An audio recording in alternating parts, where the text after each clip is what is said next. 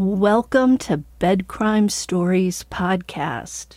I'm your host, T. Here at BCS, we talk about all things true crime. If you enjoy that type of thing, please consider subscribing. If you don't, well then, what in the heck are you doing here? You clearly walked through the wrong door. To my loyal subs, a warm welcome. Let me just ask that if after watching or listening to this episode, you find you enjoyed it or learned something, do me a favor, smash that like button. Also, if you enjoy my videos, please consider a Patreon membership. I keep the price low at $1.99. It's an inexpensive way to help keep me afloat. Now, without further ado, let's dig in.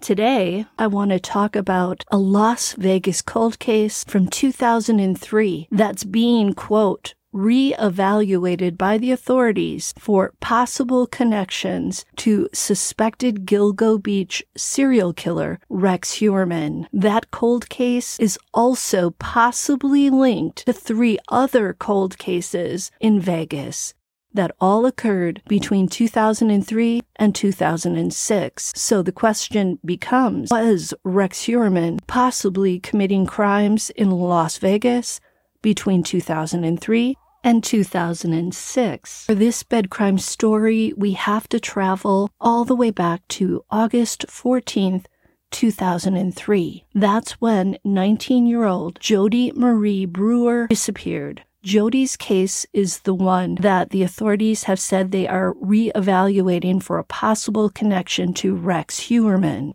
Sadly, Jody's story somewhat mirrors that of the Gilgo Beach 4 victims. She struggled in high school, but eventually earned her GED, as well as a grant to beauty school. According to her mother, Pam Brewer, Jody was very into hair and makeup and was very bubbly. But when Jody lost her grant to beauty school at age 17, she fell into the wrong crowd, started delving into illicit substances, and began working as an escort. Now, when Pam found out what Jody was doing to earn money, she did what most mothers would do. She freaked out. Yeah, I'd say that's the appropriate response, right? Wanting to implement some tough love to try and force Jody to stop this dangerous occupation, Pam kicked her out of the house. Now, for any parent who's ever done that, you know how hard it is. So I think Pam did this because she was at her wit's end and she wanted to get her daughter to stop. But when Jody turned 18, Pam decided to allow her to move back in. At that point, Pam knew that she couldn't really do anything about Jody's choices. She was an adult. So instead of icing her out of the family, Pam opted to counsel Jody some more about the dangers of being an escort. But by then, Jody was used to making a lot of money from just a few hours worth of work. She'd become addicted to the cash, and there was just no way to put the genie back in the bottle. This seems to be a common theme among these young females. The money becomes almost like crack to them, and they don't want to give up the gig because they don't want to give up the money.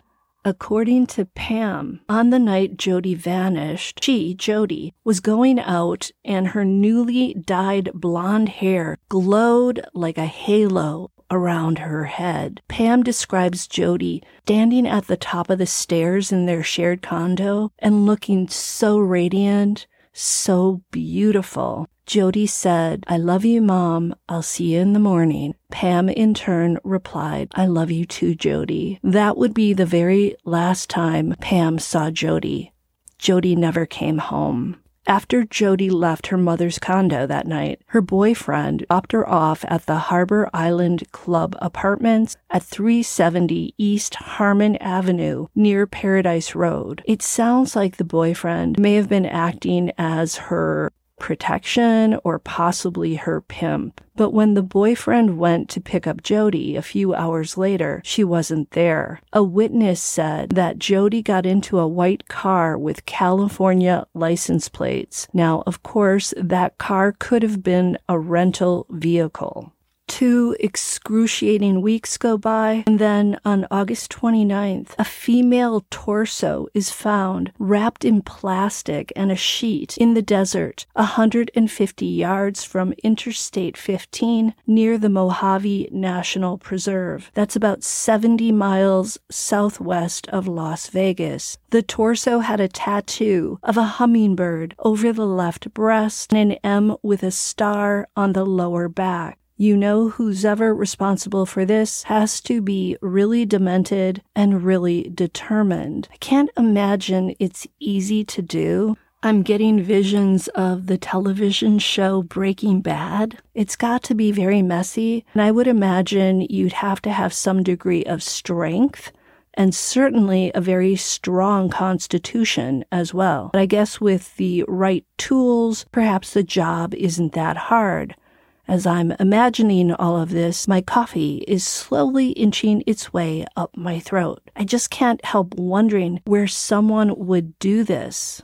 Now, after reading about the discovery, Jody's mother, Pam, called the police, and she asked them if the woman had purple braces like her daughter Jody had. They told her they couldn't answer because all that had been found was a torso. Pam said, quote, "I think the killer was out to commit the perfect crime and leave as little of her as possible, but she had those tattoos. She was meant to have them," end quote. So the tattoos were enough to tell Pam that that was Jody.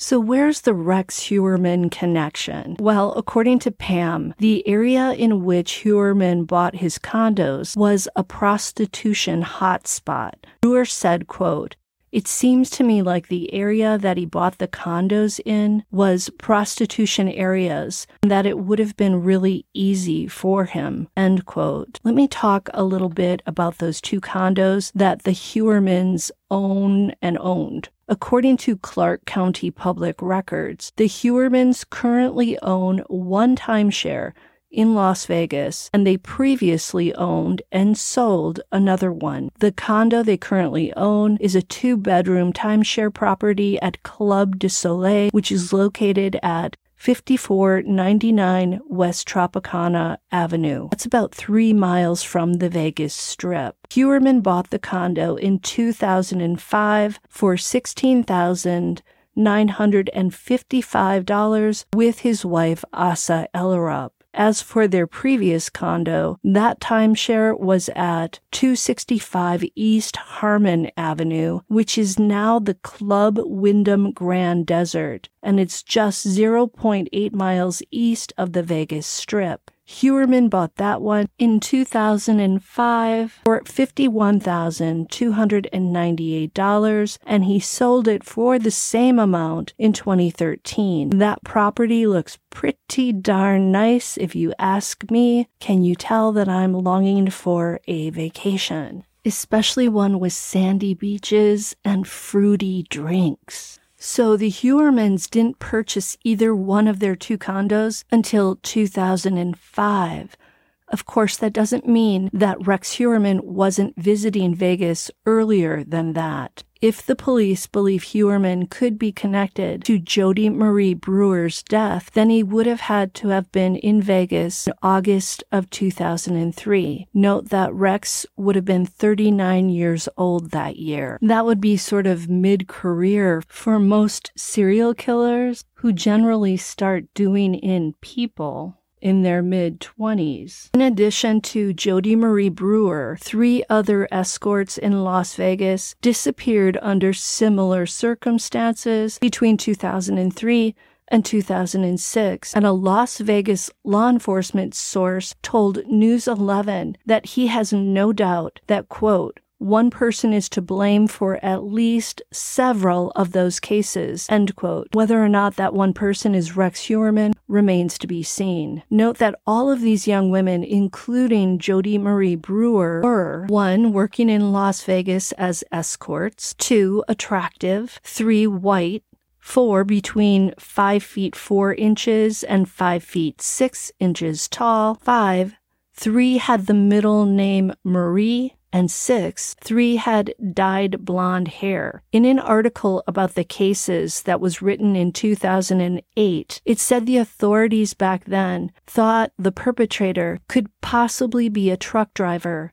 In 3 of the cases, dismembered remains were found in trash bags along highways in California, Nevada, and Illinois. I'm wondering, though, if the authorities have changed their tune about that truck driver theory. Let me tell you about the other 3 young women who vanished under similar circumstances between 2003 and 2006. 21-year-old Jessica Foster. She was last seen in North Las Vegas on March 28th of 2006. She disappeared from her home in the 1000 block of Cornerstone Place and hasn't been heard from since. Because Foster remains missing, her mother, Glendine Grant, who lives in Canada, said back in 2008 that she believes her daughter is still alive and was abducted because all of her things were taken from her Las Vegas house when she disappeared. Grant said, quote, "How did all of Jessie's things go missing if somebody took her?" Foster had been an honor roll student through most of high school and had never gotten into trouble before. In 2005, she went on vacation with a boyfriend who took her to Florida, New York, and New Jersey. Interesting geography. She moved to Las Vegas, Nevada,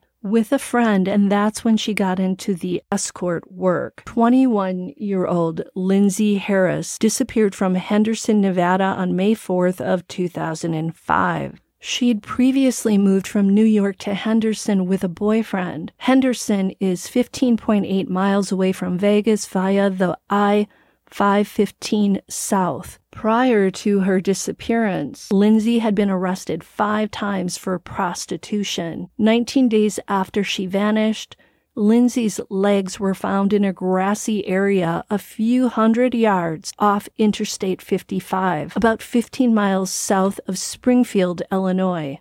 So someone either took Lindsay alive from Nevada to Illinois or took her remains that distance, but it took until 2008 for technology to identify her remains. The whole leg bit reminds me of the victim known as Peaches, whose remains were found along Gilgo Beach in Long Island and in nearby Manorville, Long Island. Of course, it's possible that multiple serialists engage in this type of thing, so there could very well be no connection. The 4th case is that of 25-year-old Misty Sayans. Her partial remains were found by 2 bikers in the desert off State Route 159, a road that leads to the Red Rock Canyon National Conservation Area. The remains were found wrapped in plastic and a cloth sheet on March 6th of 2003. That's exactly how Jody Marie Brewer's remains were found,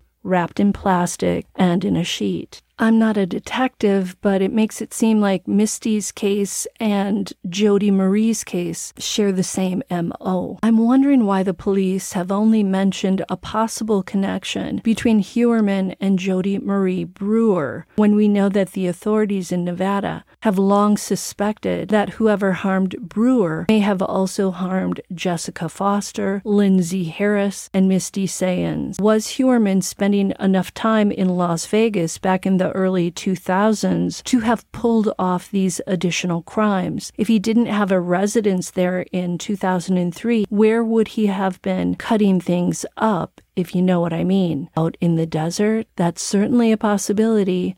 The desert seems to be a place where it's easy to hide a body, so it's probably a place where it's also easy to cut things up without anyone seeing you. Until the next time on Bed Crime Stories, do me a favor, smash that like button, subscribe to the channel, and please consider a Patreon membership. See you next time.